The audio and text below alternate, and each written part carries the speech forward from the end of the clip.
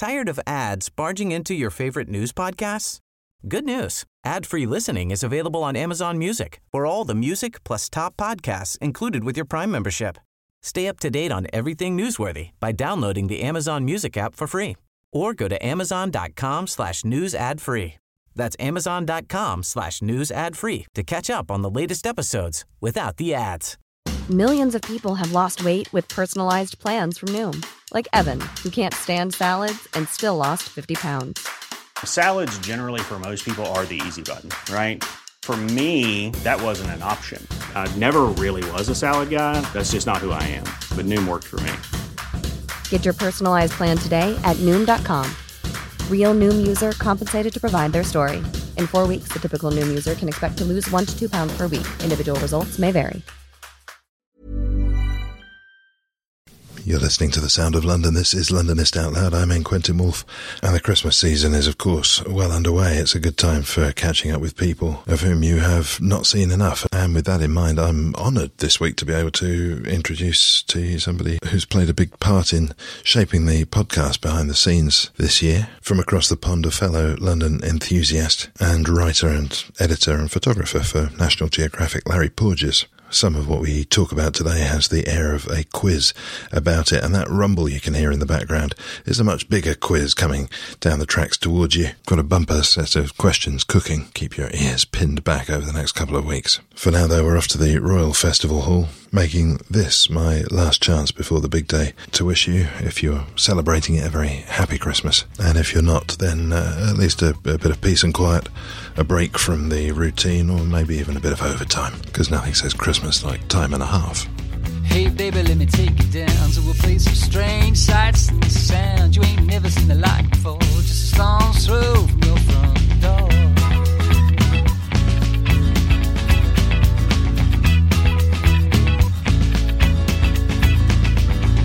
Hey baby, stood out me, see a piece of the air, land and the sea, some creep, some saw, down the road, jam back store. My heart aches for some far off place, no one clutters their view with your name, how you raised us.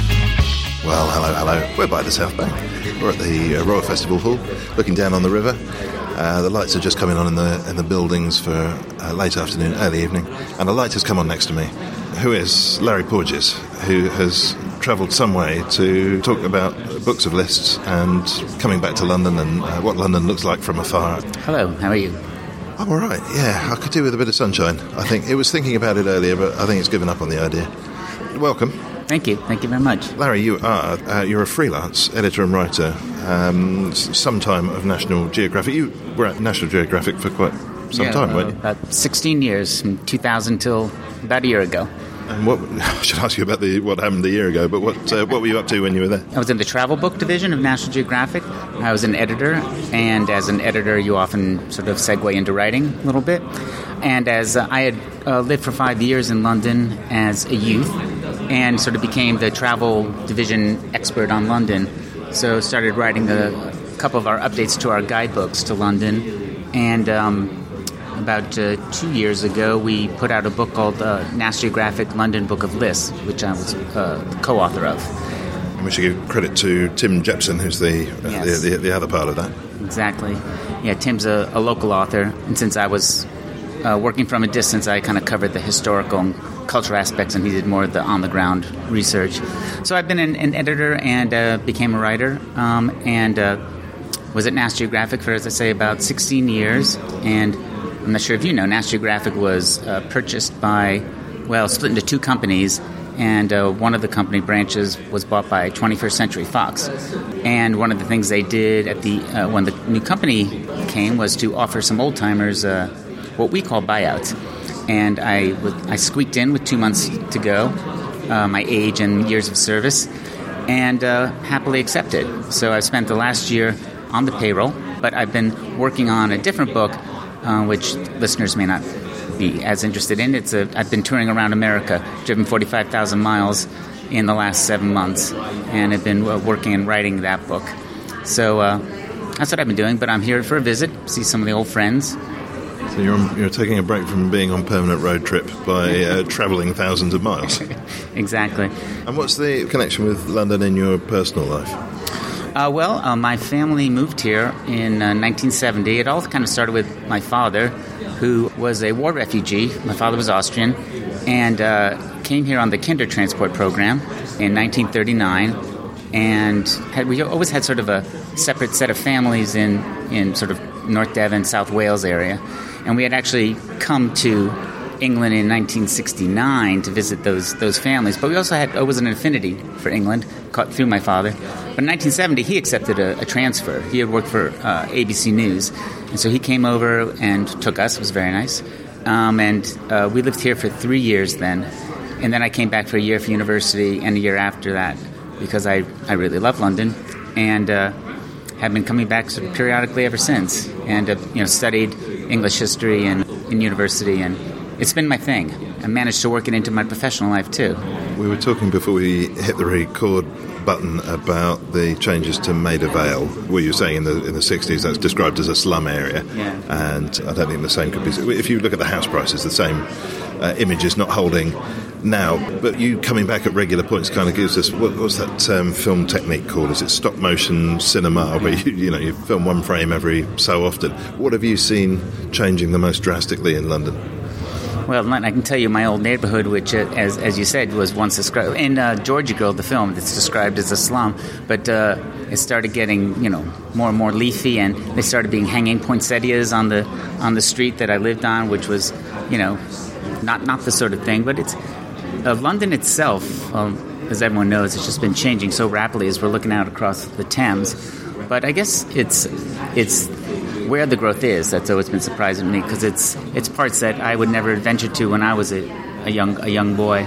Now, is that because you were particularly respectable, or those areas were unsafe, or because you didn't know where the action was? I think combination of all three. It's basically because I was younger. I was, I think we left this when we lived here in the early 70s. I left when I was 12 years old, so I just wasn't out, adventuring too much on my own, going to parties. I actually spent a lot of time trying to avoid, roving gangs of skinheads who kind of were the thing back in the day. What were you back in the day? Did you belong to a tribe? No. Well, I went to an American school, so that was the center of our world, the American school in London, St. John's Wood. And I do remember one time we had our gym classes in Regent's Park, and literally a roving gang of skinheads came by and started messing with the girls' baseball game next door.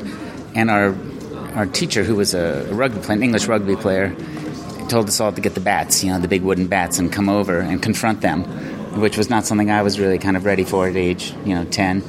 But he squared up with the leader of their gang, and this guy was huge, and talked. It was a scene from a movie, and the neo-Nazi sort of backed off, which was good.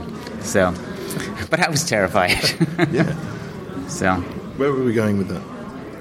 I can't remember. Because this is the other thing we've established, is we are two people without a memory brain cell between us. That's why they have the rewind button on these things. So. Maybe this is why we write everything down as well. Yeah.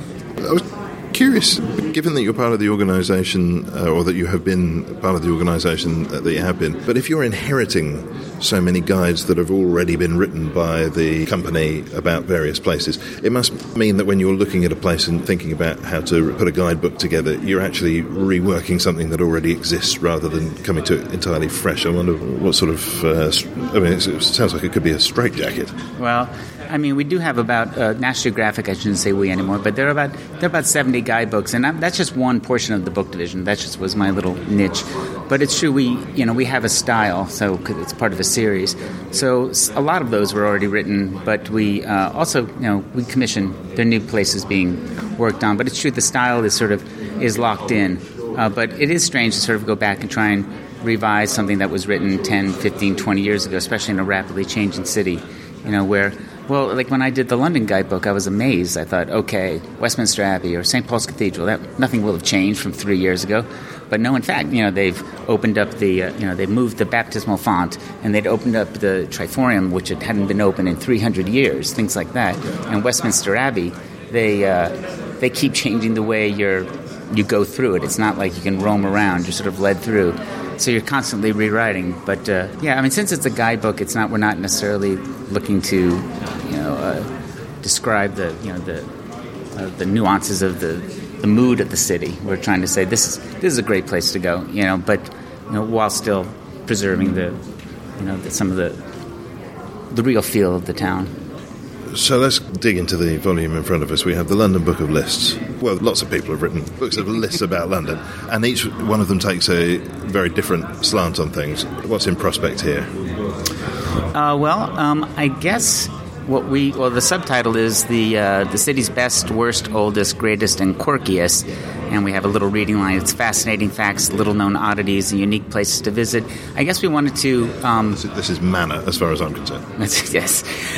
We tried to make the list not your standard sort of like basic places to shop, but we'll have the oldest stores in London. And there are a lot of sort of historical lists, like menu items for a feast for Henry VIII, or modern stuff that's just a little different. Like we have a list of actual jobs you can apply for to work at Buckingham Palace, which included one about you could be the clockwinder. They have a job that's someone goes around. There are 1,000 clocks in Buckingham Palace, and I just had to look on the website at the time I was writing the book or co-writing the book, and they have this job where you have 1,000 clocks and they have to be wound every week. Now, unfortunately, I was thinking of applying for that one, but you also know how to fix 1,000 clocks, so it's. They're very badly paid at Buckingham Palace, I gather. Yes, you should see. It's unbelievable. What do you get as a clockwinder up like £28,000 or so, which is even less than it was about 6 months ago. I don't know what exactly, but I know some of them include, and that's the fun part, some of them include lodging at Buckingham Palace. So I think the clockwinder actually has free lodging. You're not going to travel very far from it, are you, if you've got to wind 1,000 clocks? Well, you might get an emergency call that a clock's off, somewhere.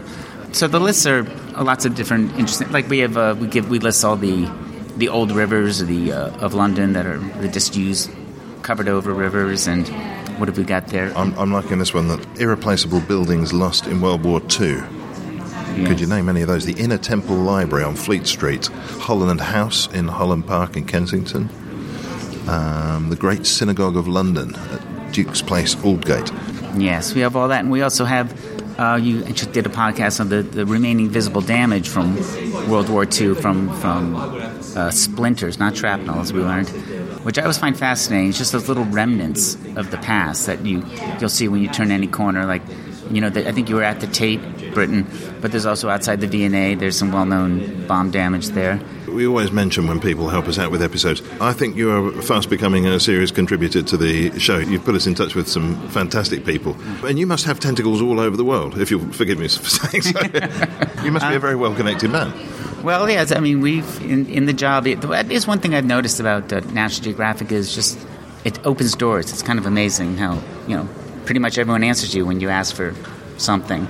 So, yes, no, I do know a lot of the PR people have been very helpful, but anything we need, there's people all over London, especially, that I know, who've worked on various projects.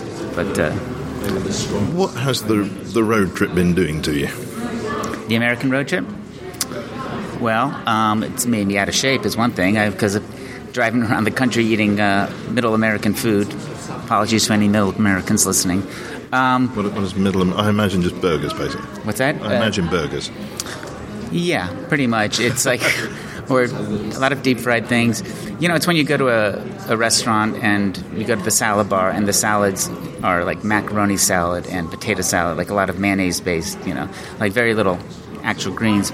And, but it's really, I mean, the United States, I've been fascinated by it. It also made me, one of the good things is it made me realize how amazingly friendly Americans are. Like you often hear, especially in Europe, that Americans are friendly, but it's superficial. They don't mean it. It's like, I don't know. Everywhere I went, I was met with really genuine friendliness. Of course, I was telling them I was writing a book about their community for National Geographic, but I also learned, just so many sites. I was driving through every one of the lower 48 states and seen so many amazing things. Again, I guess I like little remnants of history. There's a little town called Lexington, Missouri, that has a Civil War cannonball still lodged in its in a tower from their courthouse, and it's just little things like that. I'm imagining you behind the wheel of this vehicle, more and more burgers going in. As you're driving, what are you doing? Are you occupying your mind in any way? What's happening there? Well, I kind of expected that I'd be listening to books on tape and doing all sorts. That's the worthy thing to do. Yes. I did listen to one. I listened to a lot of podcasts, for example. You're doing this while you're... Yeah. Oh, okay. So you're going to be back on your road trip, and this will be on. Well, I'm done with the road trip, so I'm in writing mode right now. Oh, okay. Yeah.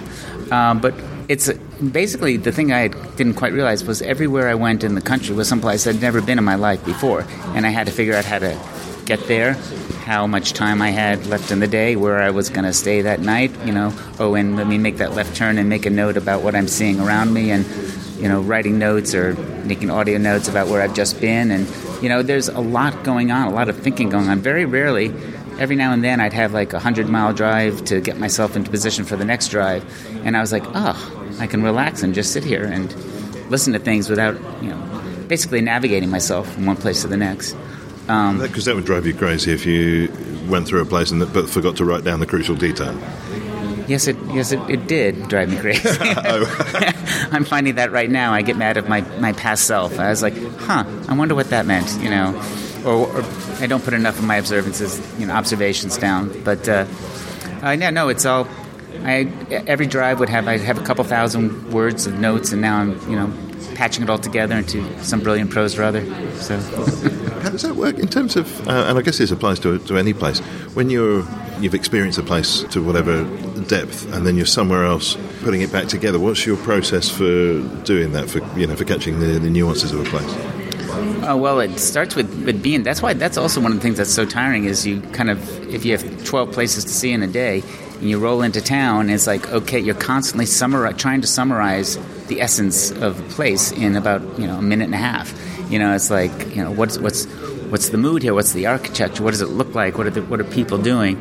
But then I'm trying to write as many notes as possible, and then I rely on the notes, because it's pretty much all I've got, because at the end of the day, very rarely I'm finding as I write, I do remember almost every place I went. But I was, there was one town, I was like, nope, no recollection.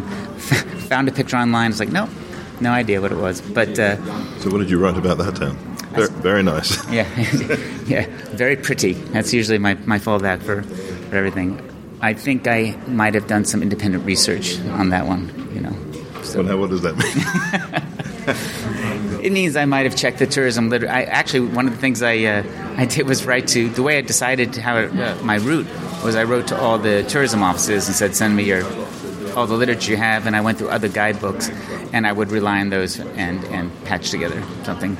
But don't tell anyone this. No, nobody's going to hear this, don't you? I wanted to quiz you. Oh, good. Listener, you can join in here very much so. So we've got a book of lists. Larry's trying to see over the corner of the page here. We've got a box here. It says, London's most common plant. I don't think in a month of Sundays I would have got any of these. What do you think? You wrote the book. Well, you co-wrote the book. Yeah, I think you didn't write this box. I did not. Can you name any of London's 10 most common plants? No, I don't think I can. How about watercress? Let's have a look. Watercress. No. Because I know that was a sort of a staple of salespeople in the 17th, 18th century. That was one of the things they sold a lot of on the street. Yeah, we have a separate list of things that were for sale. We shall turn to that list in just a moment. I'll give you 2 more guesses. Okay. I don't know what you're going to do with them. Let's see. I mean, look around you. Yeah, I'm looking. No greenery worth a few trees over there. I don't think they really count though. They're not really plants, are they? I can't even guess. No. Okay. So according to this list in your book, London's most common plant is shepherd's purse. I've never even heard of never even heard of this stuff. That's because it's too common. You wouldn't have noticed it. It's just everywhere. That's right. I'm sure I've got some on me now. Followed by chickweed, bramble, hawthorn, white clover, ripwort plantain. It's a banana, isn't it?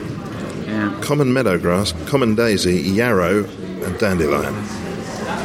Well, you could have told me anything there. I know that I am ill-informed, but let's try birds. London's most common bird is... he says, looking over my shoulder. I believe it's the wood pigeon. That's either 1 or 2. Well, no, you looked at the list, and you have failed to correctly guess the most popular. I went for the second one to make it more realistic. It is... no, it's not the... no, hold on a minute. So the wood pigeon, I thought that the pigeons that massed in Trafalgar Square, I didn't think that they were wood pigeons. I don't know what I thought they were. But in reverse order, they are the house sparrow, the collared dove, starling, dunnock. Dunnock? Yes. Magpie, blackbird, great tit, robin, wood pigeon, and the most popular bird, or the most common bird, I don't know about the most popular bird, is the blue tit. I think it's popular as well. Day of the blue tit is very popular. Yes. He's famous for it. What was the one you were going to go things on sale in London? I think you mentioned. Oh, well, you're going to have to edit this out. But the yeah, we'll have some light music in the background while we do. Let's see, costermongers. Let's see, I wonder if it's in costermonger. Oh, Things to buy. It was right before it Things to buy. on the old streets of London. Things to buy on the old streets of London, and that's old with an E. Yeah, I gave it some atmosphere. Yeah, I think I remember reading somewhere that this E on the end of things is total rubbish. Oh, is it? I'm sure I remember that from something. Probably another book of facts. I'm not sure about these books of facts. Yeah, so here we are. Things about that the street vendor. Yeah, this guy Henry Mayhew did a survey of street vendors in the 1850s and listed the various wares stored by costermongers. And you'll see watercress is one of the things for sale. Again, there are prizes on offer. Prize not available. Yeah. If you can guess. If I can guess, I do remember one of these. Did you write this book? I wrote this one. Right, you've got no excuse on this one then. Well, me and Mayhew wrote it. But one thing I remember was the cat and dog food, or the cat and dog meat, which made me nervous at first. But it turns out to be just offal that you would indeed feed to cats and dogs. So that makes everyone feel better. See what we can pick out as particular rat poison you could buy on the streets of London. Well, that figures. You'd need rat poison. Yeah. Well, it's not always that surprising, but it's just like this is sort of tries to show the variety of things that were for sale. Okay, here's one. Squirrels. Yes, squirrels. Why would you buy squirrels? Unless it was maybe it was to eat. I would think it might be. Squirrel meat's not bad. Well, I think it actually is eaten in parts of my country. So. Oh right. Yeah. Probably those bits that you were driving through where the choice is burgers or, whatever you can find. Yes, I believe in certain Appalachian states that it's possible. But I have to check that one, too, before we besmirch anyone's good name. Groundsel. You can buy groundsel on the oldie streets of London. What's groundsel? I don't remember. We should look that up, I think. Second-hand weapons. That's very specific. Yeah. Not just weapons. Second-hand weapons. In fact, it doesn't even list weapons, just second-hand weapons. Well, I don't know why, but I think there could have been a regulation about the actual new weapons, but I don't know what else you got. Walking sticks, tortoises, fine arts, yes, coke and other materials. I think you can still buy coke. 13 obsolete jobs is the next list. Yeah. What do you fancy out of this one? Oh, costermongers. See above. Yeah. I was going to ask you what a costermonger is, but I didn't want to look stupid. Costermongers. Street vendors who sold everything from flowers and vegetables to fruit and game. See above. They would often literally sing the praises of their own wares. Like at the beginning of Oliver, the movie. Oh, who will buy my... maybe not the beginning, but who will buy. So when was Mayhew writing, did you say? 1850s. 1850s. Yeah. But there's some excellent obsolete jobs here. They have the... we have the mudlarks, which is sort of an activity today, but back then it was mainly young children who walk along the Thames with bare feet and looking for nails and old pieces of glass. You'd find the nails and the pieces of glass. You would find them, and that wouldn't be pretty. And that would be right in front of us where we are, pretty much. Yes, exactly. And there's...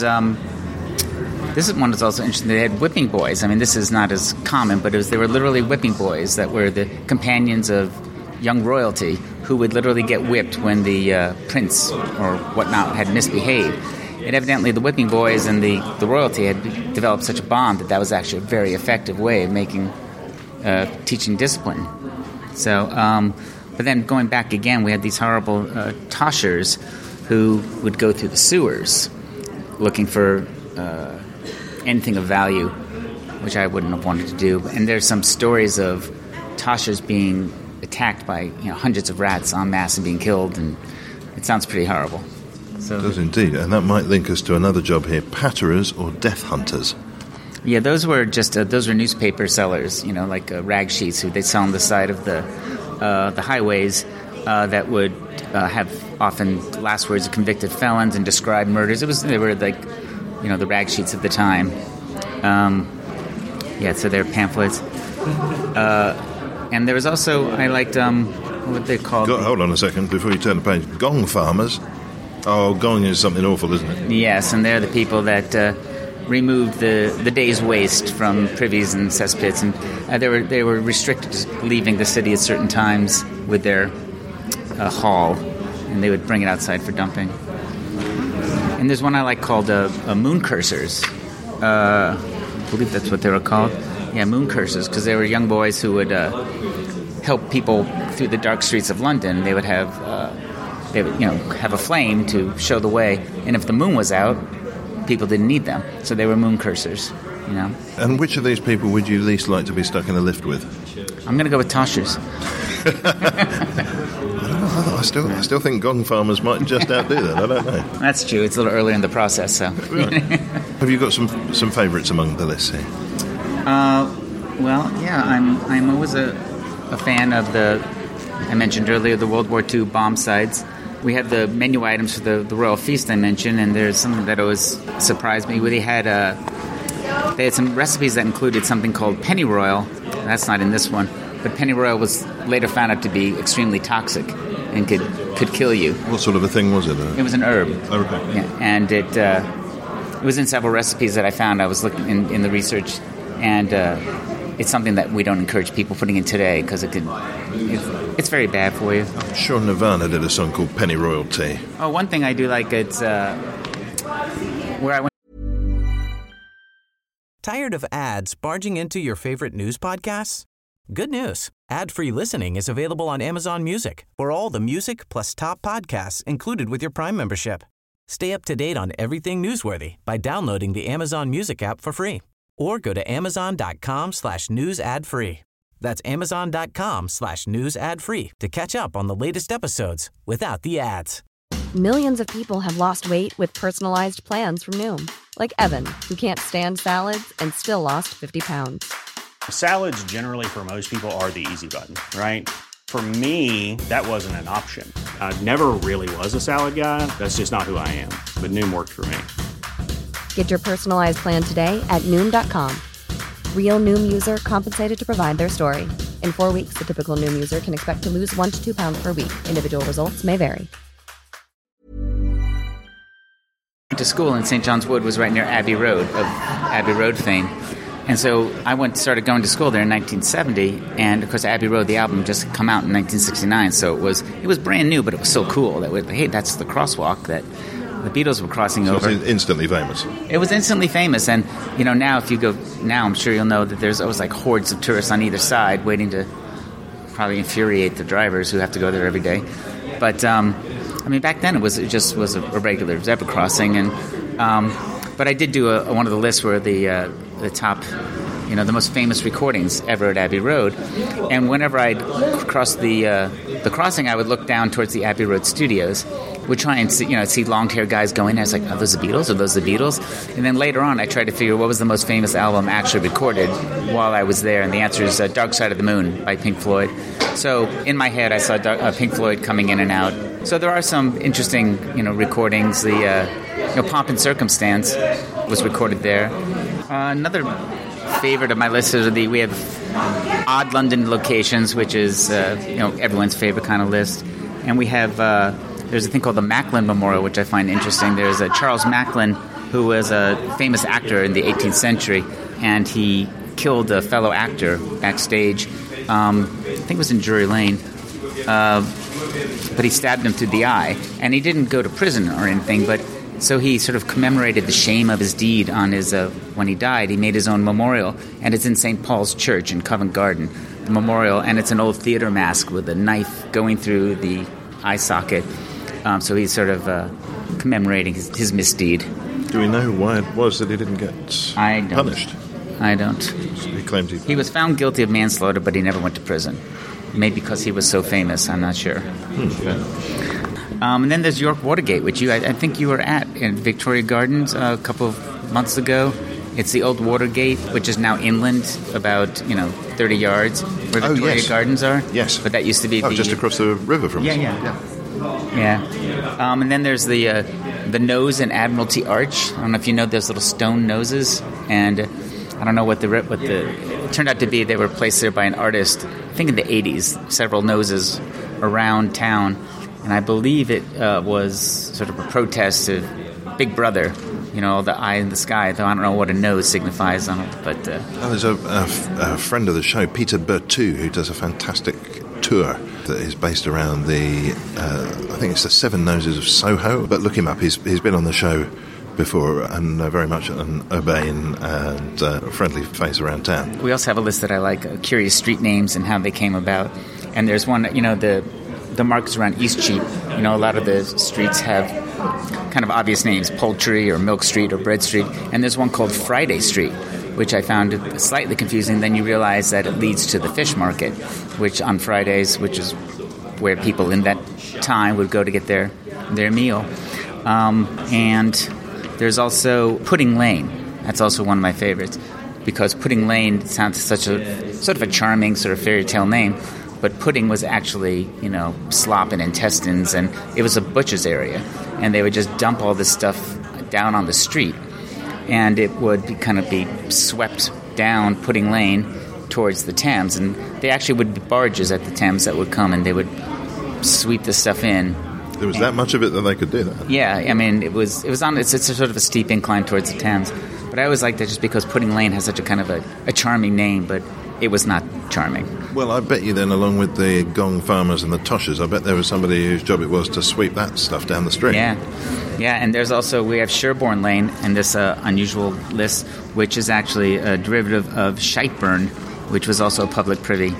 So basically a lot of scatological references in the book. Yeah, kind of nicely concealed in plain sight. I don't know whether this is a gauche question to ask, but what's the general perception of London on the other side of the Atlantic? I know that there are stereotype views that we have across the other way. What's the general understanding, if there is such a thing, of what London's about? The reason I ask is I know it used to be that we were all embarrassingly polite about everything, and all of our teeth were falling out, and we were all related to aristocracy. And apart from the teeth, I think those things can't seriously be held to be true anymore.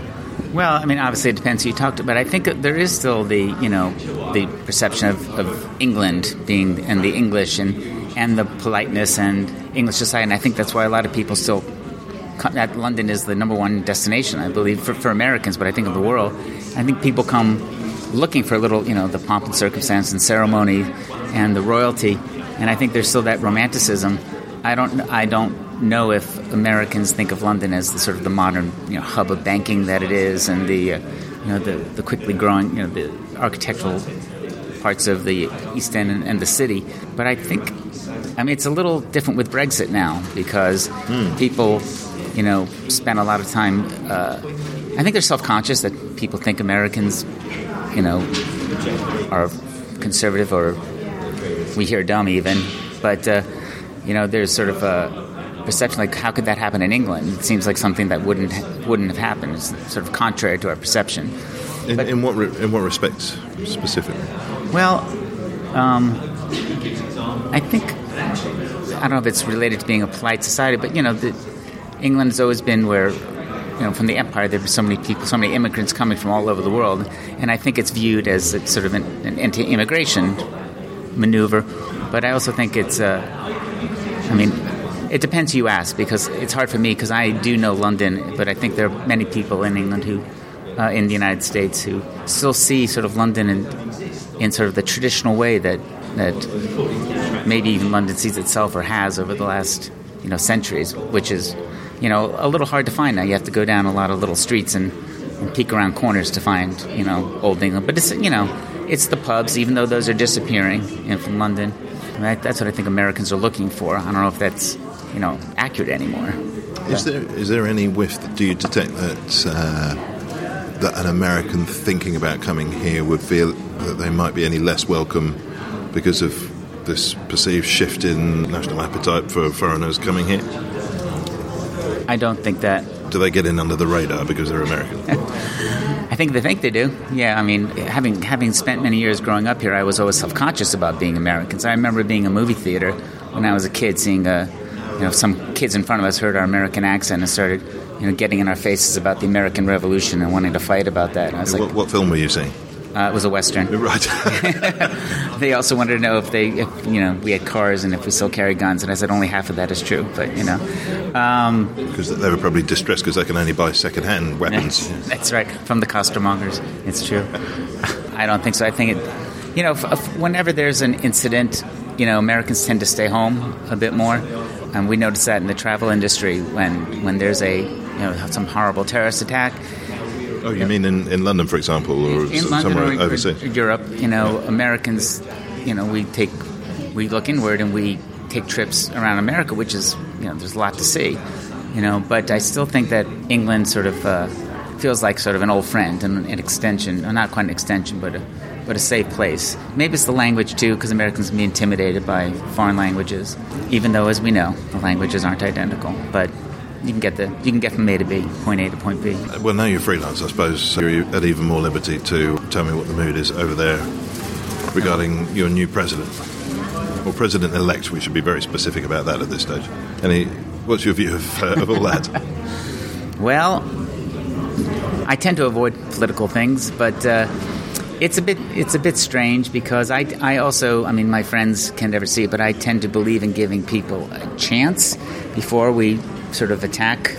But I will say there's something about the president-elect that makes me a little nervous because it's not so much the policies, but I just are they thought through? That's all. That's what I get concerned about. And you just hear stories, but I still kind of until he's doing the job and doing something terrible, I want to give him a chance. I've always sort of been the type that gives whoever the president is, and I want the policies to work. And I always wonder, how do we know that something's not going to work? I remember when Reagan came in, it was people were crying. It's going to be World War III, and we're going to all these nuclear weapons in we're going to the short range nuclear weapons in Europe, and that turned out to work fairly well. And I think it's hard to anticipate. However, I think it was Obama said they're going to be, keeping a close eye, but giving them a chance. So I didn't do very well not speaking about politics there, but I tend to give people a chance, but I'm a little concerned myself. Of course, we want things to work. Goodness knows we want things to work out. Yeah. So you're here for, a couple of weeks? Yeah. What does somebody with your level of experience of travel and your level of experience of this place and having written all about it, what do you do, apart from seeing friends or that kind of thing, what do you do that's London-y? Well, it's funny because my world started, when I was young, and I had sort of a very small view of London, and then that expanded the more often I came, and I went to all the tourist sites as I was, got older, and as I was updating these guidebooks, and now I'm trying to sort of go, it's kind of like the underground. I was in Zone 1, now I'm kind of trying to do Zone 2 and 3, and trying to find sort of the little things. Like this morning, I walked to find there's one of London's smallest statues are these two mice on the side of a building fighting for a piece of cheese. It's on East Cheap, the corner of East Cheap and Philpott Lane, and evidently it's from about 1850 when two workmen fell to their death from the monument. They were doing repairs on the monument, and this is a memorial to those two workers because evidently they were fighting with each other about some cheese that was stolen, and it turned out later that evidently that some mice had taken it. So I went to see that, and it was covered with scaffolding, but that's okay. So I try and find sort of some of the little things. Yesterday I went to in St. Dunstan's in the West on Fleet Street. There's one of the oldest statues. Well, there's a statue of Elizabeth I in an alcove facing out onto the street. And if it is, there's some controversy about it, as there is about every single thing, past and present. But it's possible that it was sculpted in the 1580s and would be the only surviving statue that was made during her lifetime. So to me, I look at it as oh, that's what she really looked like. That's what she really looked like. But it also could have been done 100 years later. But just kind of little things like that. I went to, you went to St. Dunstan's in the East recently, which is a beautiful old bombed-out church, a Wren church, which is now a garden, which is one of my favorite spots in London. But I try and find the more hidden places, the places that we need guidebooks about. Hidden London. And that and, pubs that I've never been to. I want to go to the Mayflower pub in Rotherhithe down there. So I try and kind of expand my horizons and see little things, but I also try and go to the neighborhoods that I had never been to. I want to go to Walthamstow for some reason.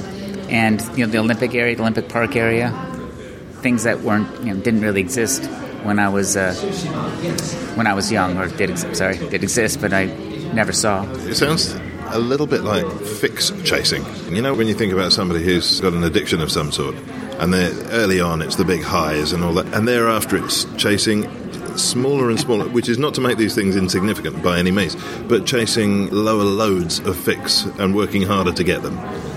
Well, yes, I do have a problem. It's true. But yeah, no, it could be even like certain paintings that a lot of things are from the research I did for the book, are like the original model for the DNA, Watson and Crick in the Science Museum.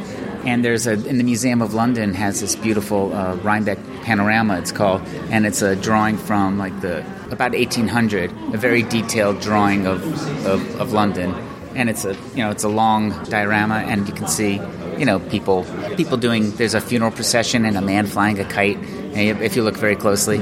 So I mean, I do seek those little things out, and of course when I'm here I get nostalgic, so I also go back and see things that I've always loved. Some of the parks I've always loved going through. I always like Green Park for some reason. I go to my old neighborhood, Little Venice, which is I find very beautiful. Maybe not on a cloudy day like today. But. This is a question that I've never really got cause to ask, but I think I'm going to ask. London views. From where would you recommend seeing London? I can tell you what mine would be. And they're both kind of weather related in a weird way, or time related. You could visit the same spot at different times and not get it.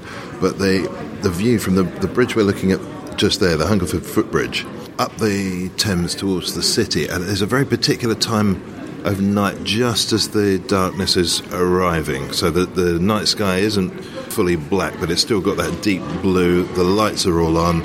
Reflections, you want a sort of a clearish evening, so you get the reflections in the water. Absolutely beautiful. And Hampton Court, if we can count that in London, and I'm going to Hampton Court on a frosty morning, where you've got the white grass and the white sculpted trees and the frozen mist hanging in the air, and you're transported back 400 or 500 years. Absolutely magical. Well, in terms of views, one of my favorite views in London is the bridge in St. James's Park. If you're not looking towards Buckingham Palace but back towards Whitehall, there's something just magical about the willows and the buildings in the distance that look like they've looked for hundreds of years. I always enjoyed that particular view, and also up from Hampstead Heath, when you're looking down, that view as well, when you're looking down on London. And I also enjoyed Primrose Hill too. We used to take our dog running around there, and there's something from the views up there also are lovely. I will say, when you go to St. Paul's Cathedral, you have the opportunity to go out to the rim on the outside, which may seem like a lot of steps at the time, but I definitely recommend doing that, because first of all, it's kind of terrifying, but it's exhilarating. It's just, you really are up there. You really get a sense of, well, we mentioned in the book the tallest structures through the centuries, and St. Paul's is on and off. I mean, it's been eclipsed now. It's been the tallest structure, but I find that an amazing view. The view, I thought you were going to say the other view, looking in and down when you're at the same level in St. Paul's. There's inside the upper dome. I'm sure there's a better technical term for it than that, but the upper dome of St. Paul's Cathedral, there's a trapdoor essentially with a hole in the middle of it, right. And you can look down and you're seeing what seems like about 23,000 miles below you. You're seeing the circular floor of St. Paul's Cathedral, and you're full of admiration for that, and then you remember that you're on a trapdoor. Yeah. Am I allowed to say one that always disappoints me as a view? Well, this could be controversial. Yeah, it will be.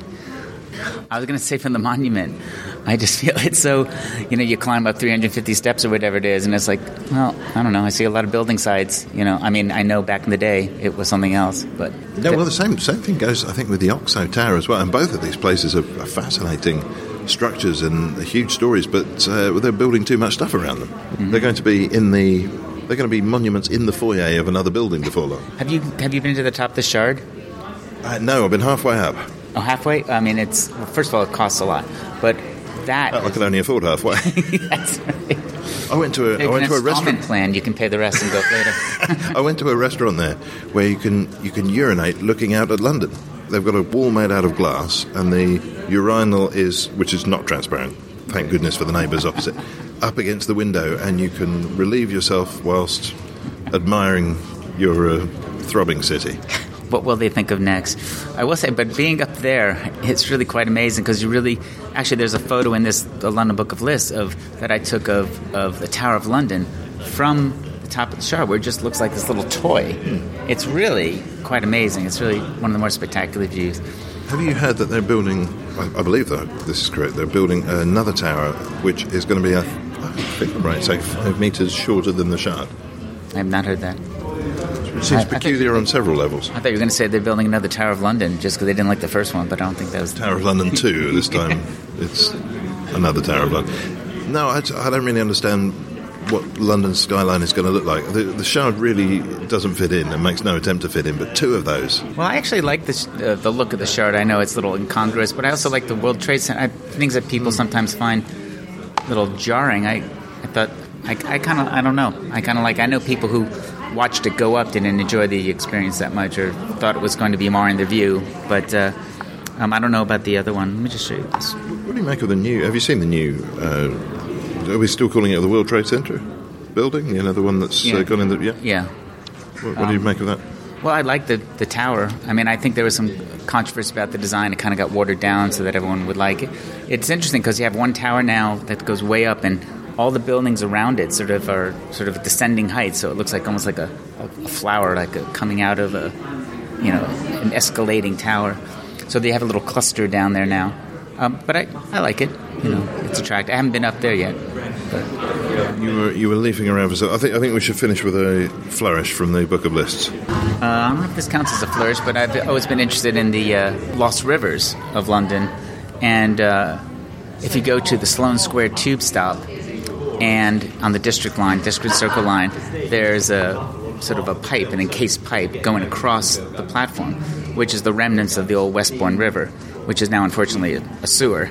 Though I will say they did make kind of the other ones that they buried were open sewers anyway, you know. But a lot of the rivers, and if you go down the Thames, you see the remnant of another river down by sort of where the Dickensian old slums were. Can't remember the name of that river. I think it's the New River that came through Suffolk and came up. I don't know if that counts as a flourish. No, are we down by Blackfriars? Is it that down that way? On this side. Oh, right. Yeah. I think we failed to flourish in that last. Let's finish with the list. All right. Well, this one's good. Hold on. What's this? Is this the one you're going for? No, I was going to do this. Well, I want to do this one. Well, that one's interesting. We can do both. Okay. Most popular baby names of particular note. So this is London baby names? Yeah, London boys and girls baby names. And the thing that's interesting is that, I took the 1904, 1954, 74, and 2013. And for the boys' names, what's interesting is after a century of like William, David, John, Paul, Michael, the number one baby name in 2013 is Muhammad, if you take all the variant spellings, which is interesting, of course. Riley. I wouldn't have expected to see that on the top 10. Well, yeah, it's 2013. Everything's... There's no famous Riley, is there? Why so many people called Riley? How interesting. Yeah. And what about for girls? So 2013... Everything seems to need to end in a vowel now. Amelia, Olivia, Jessica, Ava. Well, when I was growing up, no, that's not true at all. It was all ending in Y. Now, I've said that and I can't think of it. Well, we have 1974 here, so that'll help. Oh, here we go. Right. Sarah, Claire, Nicola, Emma, Lisa. Well, apparently none total of rubbish what I'm talking about. No. Yes. Well, they're all ending in vowels as well. There's no change. You've got to go back to 54 before you get Susan, Linda, Christine. Could you imagine calling a baby Christine? I think I could, actually. Oh, really? Do you have a child called Christine? No. Okay. It just doesn't seem that far-fetched to me. I don't know. Edith, Dorothy. Well, once we've let Christine in, I mean, anything goes. Here, this is a good flourish one. We have one list called The Worst Days Ever to Be a London Moneyer, and there's only one entry in the list. It's because it was a Christmas day. What's a London moneyer? A moneyer is it was in Middle Ages, medieval times. It was coins were still handmade by moneyers, and in 1124, Henry I was in Normandy squashing a rebellion, and he called for coins to be shipped over to pay the soldiers. And when the coins arrived, it was obvious that they had been debased, which means that they had there wasn't as much silver as there was supposed to be. I think tin was added. And so Henry had his Roger of Salisbury they brought all the moneyers to Winchester on Christmas Day 1124 and had them all castrated and their right hands chopped off. And there were 150 moneyers in London at the time, and about 94 had that punishment, which I thought was a bit harsh, for a few people perhaps doing that. You'd have thought that either or would be sufficient. Yeah, I think you want to make a point. So. But just in case you forget the loss of your testicles. Yeah, this will remind you. Yeah. I mean, London in the Middle Ages always seems like. I was always fascinated by that period, but I think it would have been a pretty awful time to have lived. I mean, we can talk about there's got that plague thing, and again the open sewers, and in the 17th century for a while, I believe it was the 17th century, they thought that bathing and cleaning your skin was bad for you, so they went 100 years without doing that, which I think didn't contribute to the overall odor of the city. No, would you prefer to be inside or outside under those circumstances? I've just seen what you've done. We were talking about finishing on a flourish, and I think you finished this piece about chopping people's hands off on a flourish. So they've had all their hands removed, and your final sentence is, so on our list of the worst days ever to be a London moneyer, that day in 1124 wins hands down. Shame on you. Flourish, thank you. Thank you. That one was mine, yeah. We have to reluctantly come to a close. We should once again tip our hats to the co-author of this book, Tim Jepson. Where are you off to? Well, I'm going to be touring more of London, then I get to go home and finish writing my next book. Do you know when that's going to be out? Well, I think now it's slated for spring of 2019. That sounds very exciting. I'm definitely going to be getting a copy of that. Have you photographs? Yeah, I took about 7,000 photographs on my travels. So I'm hoping that the photo editors at National Geographic will deem them worthy, because it is National Geographic. Well, that's very exciting. Well, enjoy the rest of the trip, and thanks for everything you've contributed to the show prior to today and for today. Larry Porges, thanks very much. Thank you.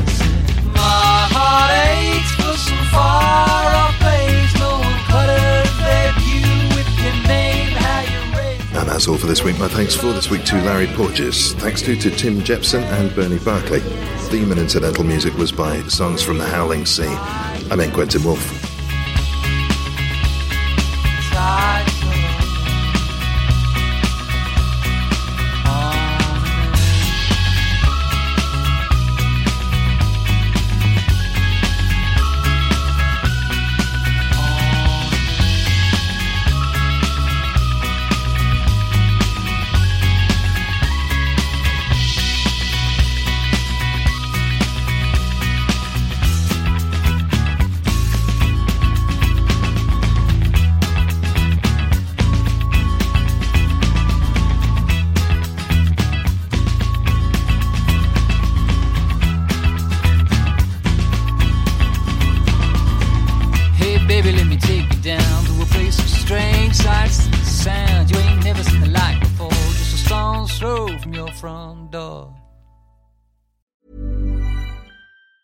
Tired of ads barging into your favorite news podcasts?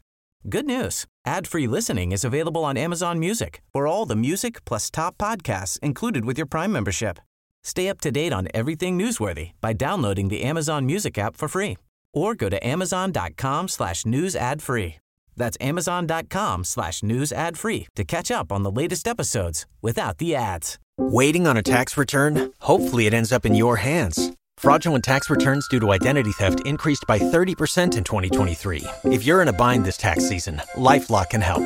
Our U.S.-based restoration specialists are experts dedicated to helping solve your identity theft issues. And all LifeLock plans are backed by the $1 Million Protection Package. So we'll reimburse you up to the limits of your plan if you lose money due to identity theft. Help protect your information this tax season with LifeLock. Save up to 25% your first year at LifeLock.com/aware.